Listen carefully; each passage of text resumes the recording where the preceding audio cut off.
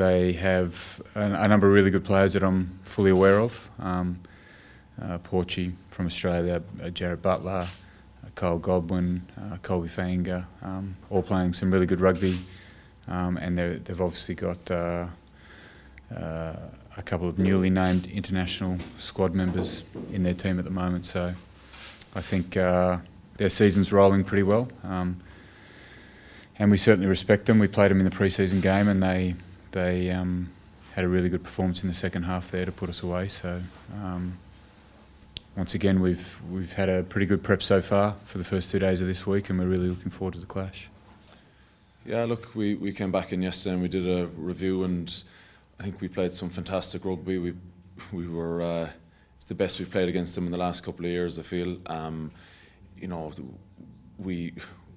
I feel that we had them in the right spot with kind of 20 minutes to go, but they just overcame us, and one or two little mistakes by us, a bit of naivety.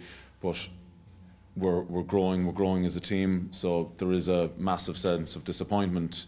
We're on the cusp of doing something special, but we still have a bit of learning to go. But we're trying to take the positives out of it as well.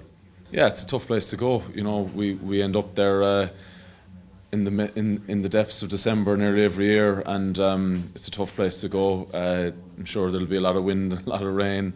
It tends to be up there, and there's a great atmosphere. Very hostile, like the game last weekend. Really good atmosphere, and that's what you want as a player.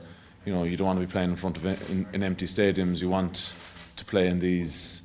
It makes it. It's an extra challenge, but that's what we enjoy as players. Connacht have, over the last couple of years, they've added a huge amount to their game, attack-wise, playing with a lot of width and variety, and they've introduced a good kicking game. But you always know what you're going to get up front against Connacht. A really good mauling side, scrummaging side, good set piece, really good in the breakdown. So it's going to be massively physical. You go from 4 European games in 5 weeks to an inter-pro game up in Galway. It doesn't get any easier. Not having a game on the 26th is great. You can enjoy your Christmas dinner a little bit more, but it's the time of the year. People are at home watching TV in pubs or whatnot, or want to go to matches, and we're there to play. We get our break at the end of January, start of February, so it's I'm used to at this stage. It's a very important time of the year in terms of the season. You can really put yourself, you first v second this weekend.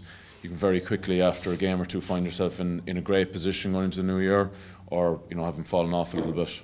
It's been my first proper season playing 15s only, because I was kind of coming in and out with the 7s and stuff. So look, it was kind of a dream start for me individually for the start of the season. Obviously results went our way as well, but to play every minute in those first few games was something that I was looking forward to coming into the season, and then obviously to play in different positions around the pitch and stuff was something that I was also looking to do, and I felt I got good exposure in a few different positions, which hopefully will stand to me as the season goes on. We know how important these games are coming up as well.